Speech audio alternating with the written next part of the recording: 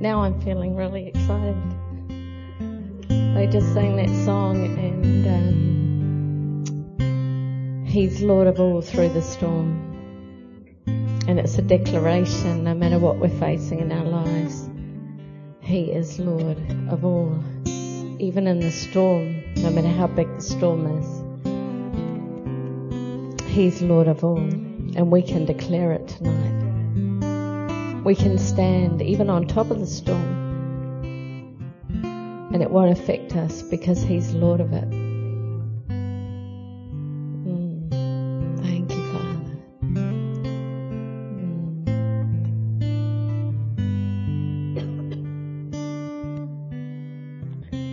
Thank you, guys. We could have the house lights up a fraction, I think, then I can see faces, because there's people hiding over the back. Thanks, Norm.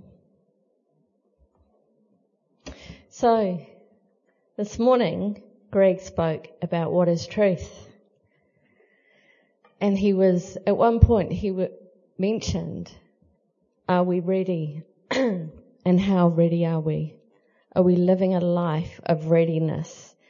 And the reason when Greg asked me if I'd speak, and it was like, I said yes, and then I'm thinking, what was I thinking? The thing that I had in my heart was about us being ready, our readiness for whatever comes, that we're ready. And so tonight, I want to speak about faith. What is it? What's faith? Because in order to be ready for Him, we need it, don't we? We absolutely need it. So, I tried to put it in one sentence, what faith is. So, faith takes us from one reality. If you want to put that next slide up, Michael. Faith takes us from one reality to another, from hearing His word to it becoming a living reality in us. Okay, faith takes us from one reality to another, from hearing His word to it becoming a living reality in us. Hebrews 11:1. Really, to say what is faith, you can't help but go to that verse. Because faith is the substance of things hoped for. It's the evidence or the conviction of things not seen. It's a substance. It's a real thing. It's a tangible thing to us. And conviction, when I have a conviction about something, it's not just that I sort of know it. It's that I know that I know that I know. It is that real in me that it moves me. It moves me to do something.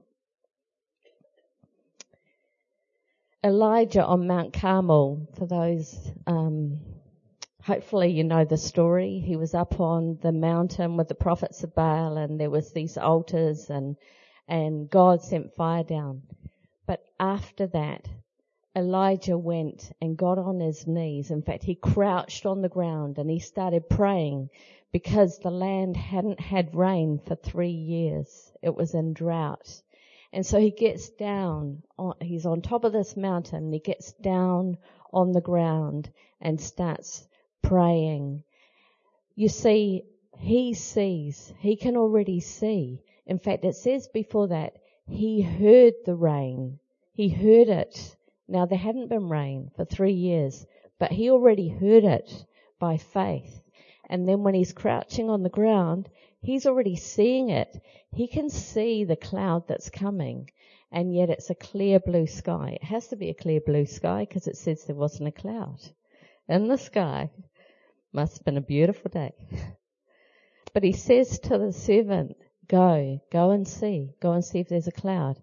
And he sends him 7 times. Imagine that servant, he'd probably like, what? Look, there's nothing. It's just a beautiful day. But 7 times, and on the 7th time, there's this cloud. Yeah, not a cloud like we see, like I see from my office when it's coming from the south and it's black and it's blur. It was the size of a man's hand, but it was enough. That was enough for Elijah. That's all he needed. He knew that cloud was going to have rain in it when it came. And he got ready to run and tell the king to get down the mountain real quick. The king was off having a party somewhere up there. Must have been a big mountain. Okay, Hebrews 11:8. Without faith, it is impossible to please God. Without it, it's impossible. Okay? Impossible to please God. He who comes to God must, number one, believe that he exists. Bottom line, believe that he exists. Number two, that he rewards those who diligently seek him. Now this thing of him existing, the writer of Hebrews was actually writing to Christians. So why was that? Why would he do that? You know, Christians already know he exists. But I tell you what, when you're out on a limb in faith, when you are stepping into the unknown because God has spoken something to you here, and you can see it by faith over there, and you're in the middle in the unknown, a bit like that guy in between the two, you better believe that he exists. I'm telling you, you better believe it, because your faith is going to be tested, and you're going to question in those moments, and it's no good coming to some sort of conclusion that maybe he doesn't exist. You can't waver on it, okay? You cannot waver. James 1:6-8 has something to say about this. He says, but when you ask, you must believe and not doubt, because the one who doubts is like a wave of the sea, blown and tossed by the wind. That person should not expect to receive anything from the Lord. No reward. If I need to diligently seek him so I get the reward, but if I'm wavering, no reward. It's pretty harsh words. It's James 1:6-8. So tonight, in order for us to understand what faith is, I just want to look for a moment at what faith isn't. So come with me to Matthew 6, verse 27-34.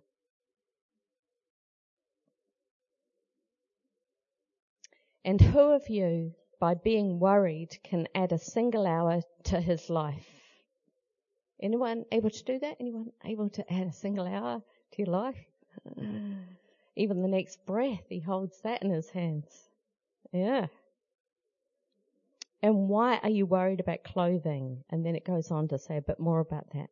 But if God so clothes the grass of the field, which is alive today and tomorrow is thrown into the furnace, will he not much more clothe you, you of little faith? Throughout that passage, and I haven't got it all there, but it actually, Jesus says 3 times, don't worry. Don't worry about what you eat, what you drink, what you wear. Don't worry about tomorrow. You don't need to worry. And then in the middle of it, he says, you of little faith. Isn't that great? So worry equals little faith. Come with me to Matthew 14, 28-31. Now the lead into this is Jesus has sent his disciples out on a boat. And he's off dismissing the crowd. They'd just come from this amazing day.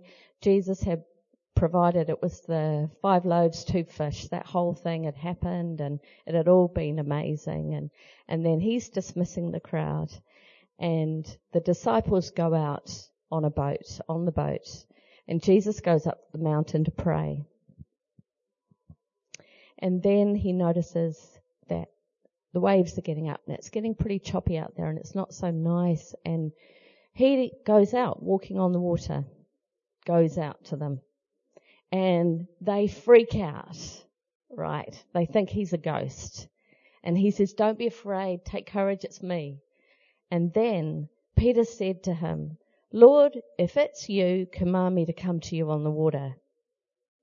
And Jesus said, come. And Peter got out of the boat and walked on the water and came toward Jesus. But seeing the wind, he became frightened, and beginning to sink, he cried out, Lord, save me. Immediately Jesus stretched out his hand and took hold of him and said to him, you of little faith, why did you doubt? I was thinking about this. Here's Jesus. He's out like, we're not talking about glorified Jesus. He's not in his glorified state. This is Jesus. This is like you and me, flesh. Okay? He's walking on water, right? Now, Peter sees this. He knows that. Jesus is a man right now, okay? There might be other things about him that are pretty amazing, but he's a man. But Peter sees it. He sees Jesus walking on water, and in that moment, he realizes he could do that. He could actually do that. Jesus is modeling faith right now. And Peter, in that moment, he has faith. I mean, who gets out of a boat? You know, in the middle of a choppy sea, it's not calm or anything. Who gets out anyway? I need a life raft. I'm not getting out. But Peter sees something, but then he looks at the circumstance again. He looks at the reality of what the water's like, and he sinks. But he did walk on water. Yeah. But even so, Jesus said, you of little faith, why did you doubt? So doubt equals little faith. Come with me to Matthew 8:23 to 27. Another case of a boat. These boats.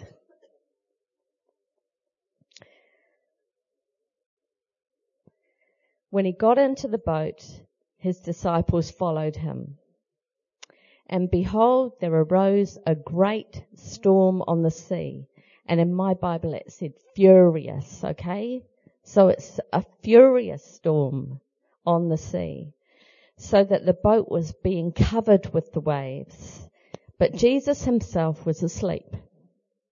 I don't know how, but he was. I mean, imagine the waves are coming over. He must be getting wet. I mean, how big are those boats anyway? He's got to be getting wet. And they came to him and woke him, saying, save us, Lord, we're perishing. And he said to them, why are you afraid, you men of little faith? Then he got up and rebuked the winds and the sea, and it became perfectly calm. The men were amazed and said, what kind of man is this? You see, at this point, they were still getting to know who he was. They had questions. And then he'd go and do something like this, and it's like, who is this guy? Like, who is he? That he can do that. But there's something else that Jesus is showing them in that boat, but they don't realize it. You see, he was completely at rest. He was in complete freedom in that boat because he knew who was in control. It was his Father. He didn't have to worry about anything. He just was asleep. And he was actually showing, I believe, showing his disciples what faith looked like in the middle of a storm. And when you guys had that song last, it was like, I wanted to laugh because, you know, he is Lord of all in the storm. He's Lord. And if you want to know what freedom looks like, there it is. Jesus asleep in the middle of the storm. That's what freedom looks like. So fear, it says, why are you afraid, you man of little faith? Fear equals little faith. You know what I have to say after all this? Why didn't someone check the weather forecast? It's like all these storms. Like, well, we're all right today. We can just look on our phone. In fact, Noah at the moment, all this week since Monday night, because it was going to snow Monday night. Every day he's been looking at the weather forecast and he's been on my phone and it's the biggest thing out at the moment and how many degrees it is and, whether it's windy. The other morning he said to me, Nanny, it's windy. I said, no, it's not. Look at the leaves on the trees. Nothing's moving out there. He said, no, it's windy. Because I've checked on here and it said. Anyway, moving on. So I think from just those 3 examples, and I found 5 in Scripture, I think it makes it really clear that little faith ain't going to cut it. Pretty much means nothing if you've got little faith. You've got no faith. In another account, it actually, when, the famous scripture about the mustard seed, he actually had told them off again about little faith. And then he said, if you've got faith the size of a mustard seed, you can say to that mountain, go from here to there, and nothing will be impossible to you. Wow. Size of a mustard seed. You know how tiny that is? That's tiny. All right. So now we have a pretty good idea what faith isn't. I'd like to look at a story about what faith really is. So we'll turn to, actually it's earlier in Matthew 8. Okay. It's a story about great faith in verse 5.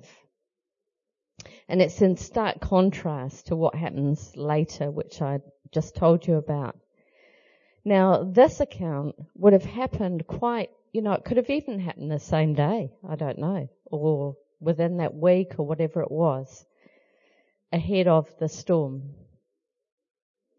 And in verse 5 it says, and when Jesus entered Capernaum, a centurion came to him, imploring him and saying, Lord, my servant is lying paralyzed at home, fearfully tormented. Jesus said to him, I will come and heal him. But the centurion said, Lord, I'm not worthy for you to come under my roof, but just say the word, and my servant will be healed. For I also am a man under authority, with soldiers under me. And I say to this one, go, and he goes, and to another, come, and he comes, and to my slave, do this, and he does it. Now when Jesus heard this, he marveled and said to those who were following, truly I say to you, I have not found such great faith with anyone in Israel.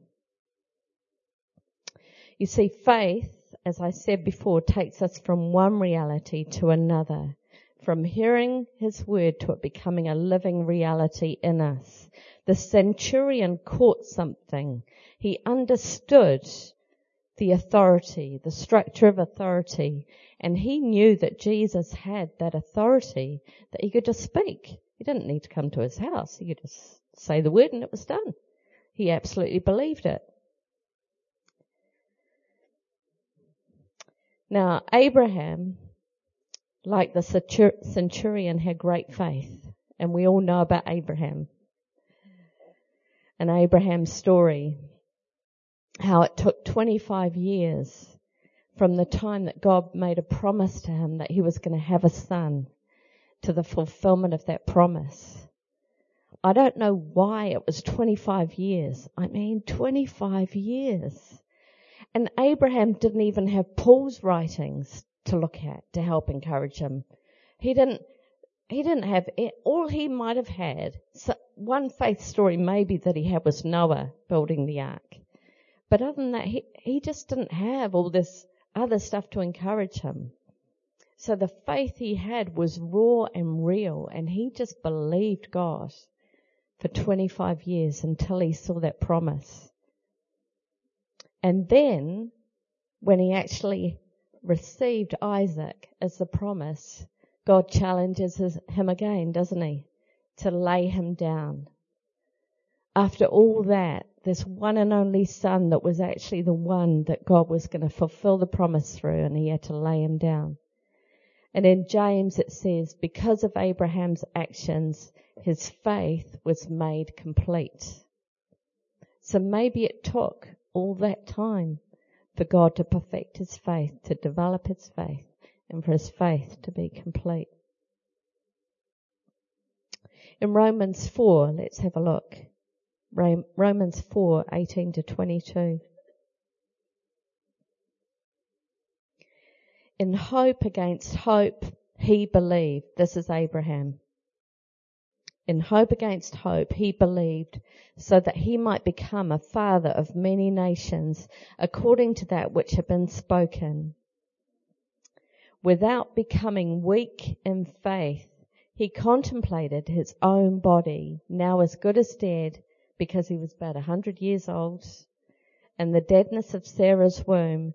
Yet, with respect to the promise of God, he did not waver in unbelief, but grew strong in faith, giving glory to God and being fully assured that what God had promised, he was able also to perform. Therefore, it was credited to him as righteousness. He wasn't going to miss out on his earthly reward of a son. That's a lot of perseverance. That's a lot of faith to wait that long. And he wasn't going to miss out on it. But because of receiving the earthly reward and believing for that, he also received a heavenly reward. And so faith, in this instance, equals righteousness. Righteousness in his eternal bank account. It was credited to him as righteousness. Now, what made Noah go build an ark for 120 years when, from my understanding, it had never rained on the earth? And he's building a boat for when it rains for 120 years. And what about Joseph when he gets rejected by his brothers and he gets thrown in a pit? And then he gets sold as a slave and he ends up in prison in Egypt. And all he has are the 2 dreams that God had given him. That's all he had to go on. And yet he kept believing. And he had a right heart position. You see it from the things that happened in his life and how God kept promoting him wherever he was, even in prison. And what made David run to Goliath? Like, who runs to a giant, on a battlefield? I don't think so. This guy, he not only runs to Goliath, he said, I come to you in the name of God Almighty, the God of the armies of Israel, and he has given you into my hands today. I mean, that is like bullshit stuff, isn't it? He totally knew who his God was or is, and therefore he knew who he was. And what about Joshua and Caleb? 2 guys out of 12. They go into the land, check it out. They come back and they say, it's ready for us. It's ready for us to take it. They were ready. They had the faith to believe. It says they were of another spirit. They knew who he was. And their faith propelled them to step into the unknown, to step into the living reality of what he had already revealed to them. He had revealed it to them. They knew. They knew that God would act on their faith when they stepped out. Joshua going into the land, God said, be bold and of good courage. Strong and of good courage, wasn't it? Yeah. But they knew their God. I'm just going to have a drink of water.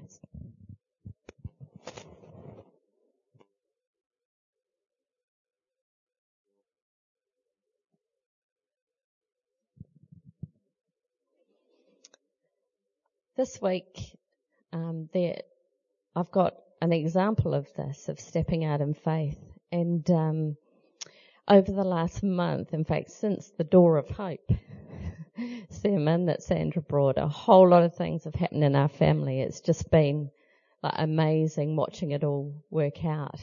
And so this week, Linda, who is Roma, my grandson's other nana, has taken off to Nashville on Tuesday.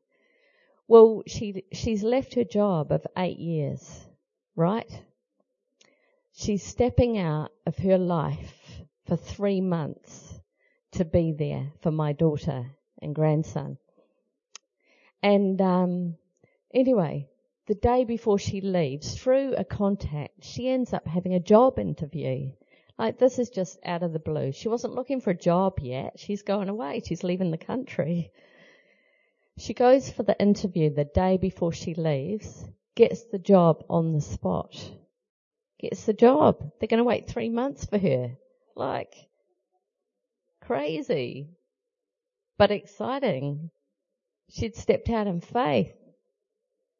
And God had honoured that faith. He's honoured that faith, and it's so exciting to see what He's doing. As I said at the beginning, I have a sense of urgency that we need to be ready. We need to be ready. We need to develop this thing called faith. It's not an optional extra. We all need to have it for ourselves. If I was to say to you that you were going to war in 3 months' time, and I was to come and give you your kit and your army fatigues and everything that you need, because you were, 3 months isn't long, and you went home, you took your kit, you went home and you did nothing. Nothing. 3 months go by, time to go to war. What are you going to do then? No preparation. What you need is boot camp. Who likes boot camp? Anything they call boot camp is like, no, thank you. I've got 2 sons, and my eldest son, he's ex-army, and he's now in the police in Glasgow. And I was texting my daughter-in-law this morning, and she's hardly seen him because the Commonwealth Games and it's all go. And my youngest son, he's at Burnham in the army. Now, both of them had to go through boot camp. Okay? You can't shortcut it. You have to go through it. And it's extreme. It tests everything. It tests your physical fitness, your stamina, your endurance, everything to push through, to get through it. And even though when you're at boot camp, you work together, you have to learn to work together, you actually still have to develop your own fitness. You've got to get through yourself. You can't just rely on anyone else to get you through. You won't pass boot camp if you don't actually work and develop your own strength and everything that you need.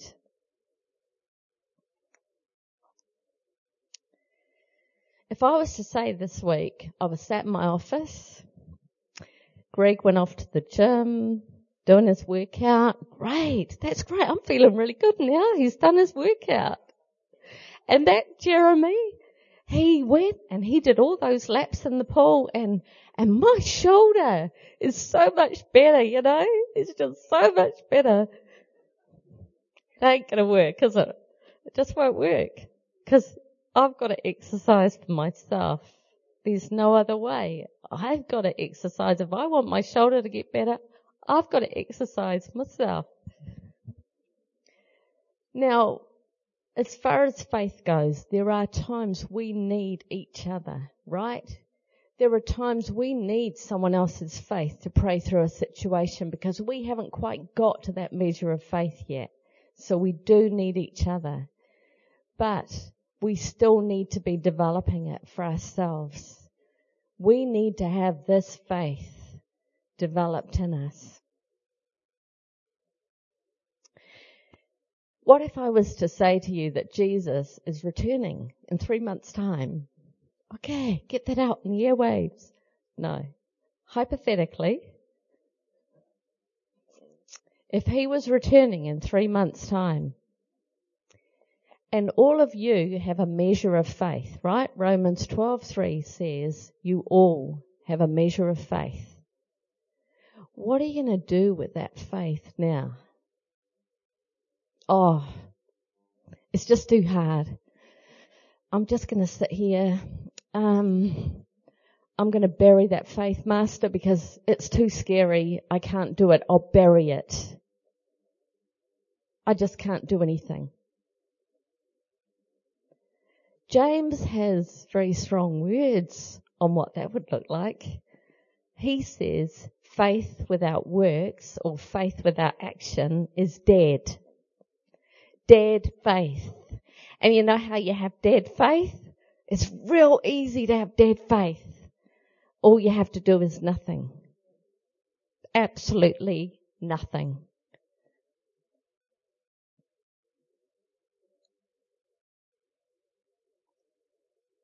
Faith must have action.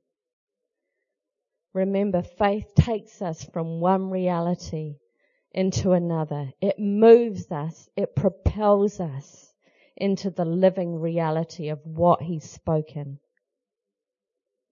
James also says I don't know where he gets this from, but anyway. He said, count it pure joy when you go through trials. Now, I'm sorry, but pure joy and trials in the same sentence. What was he thinking? Really?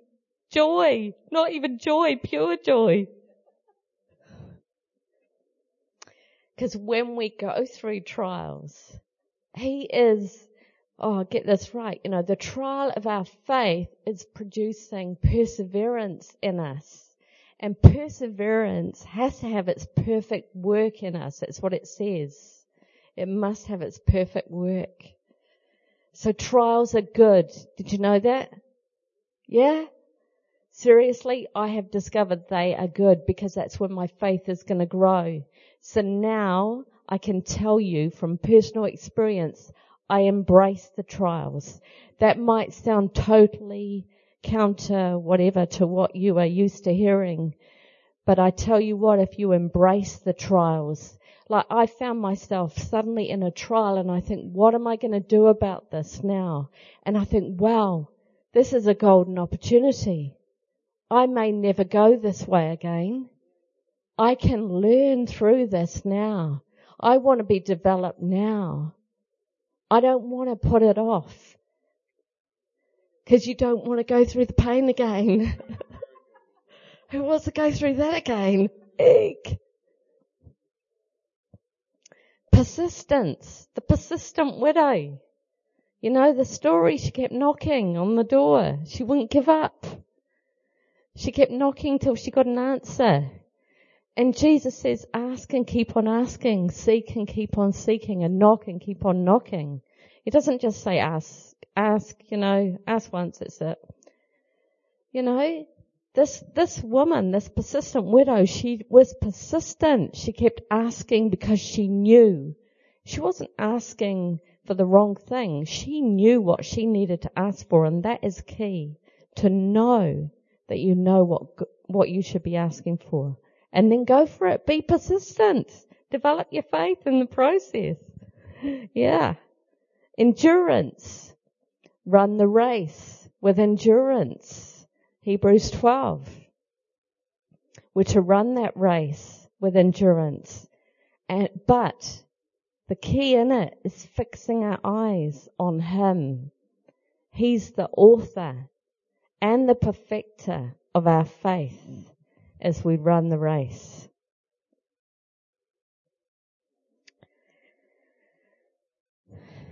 So God gives us a measure of faith, and every now and then He checks in on it to see how we're doing. Yeah. Because you know what? He's looking for faith in the earth. He's looking for faith in you and me. He was looking for it when He walked the earth, and He's looking for it when He returns. And He will reward us for our faith. That's a pretty good incentive, isn't it? A few rewards along the way.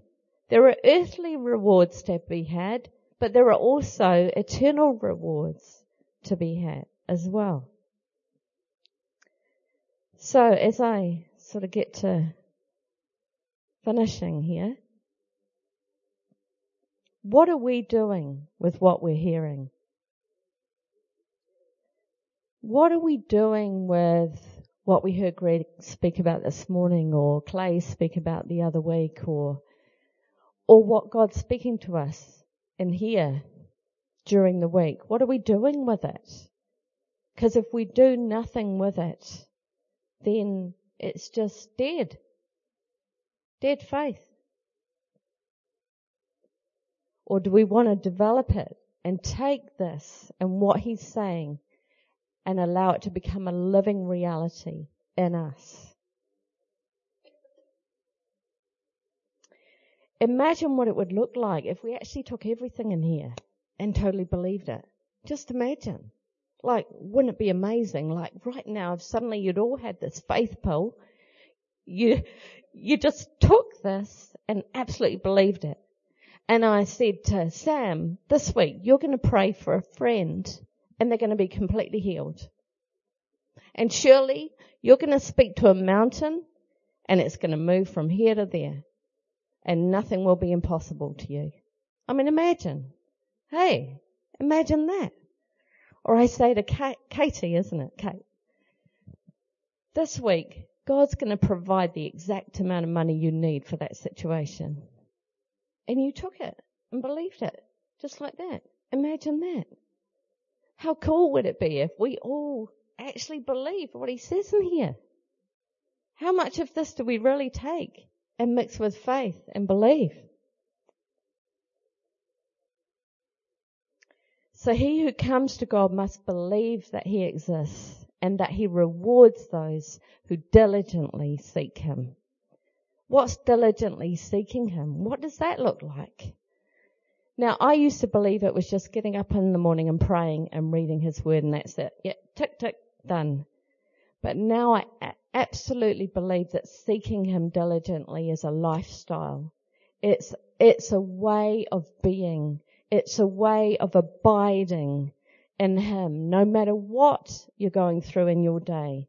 That in moments of your day, and I'm not talking about, you've got to think about him every moment, every minute that goes by. That's not it. When you abide in him, that in the moments of your day, your eyes are turned to him. Or in a challenge, your first place that you turn is to him. And he will reward us for this. He will reward us for our faith. And I just want to finish with this final thing, and that is when God spoke to Abraham in Genesis 15. He said to him, I am your very great reward. God had made all this promise, this amazing stuff to Abraham, but then he says, I am your very great reward. The reward of our faith is him. It's him.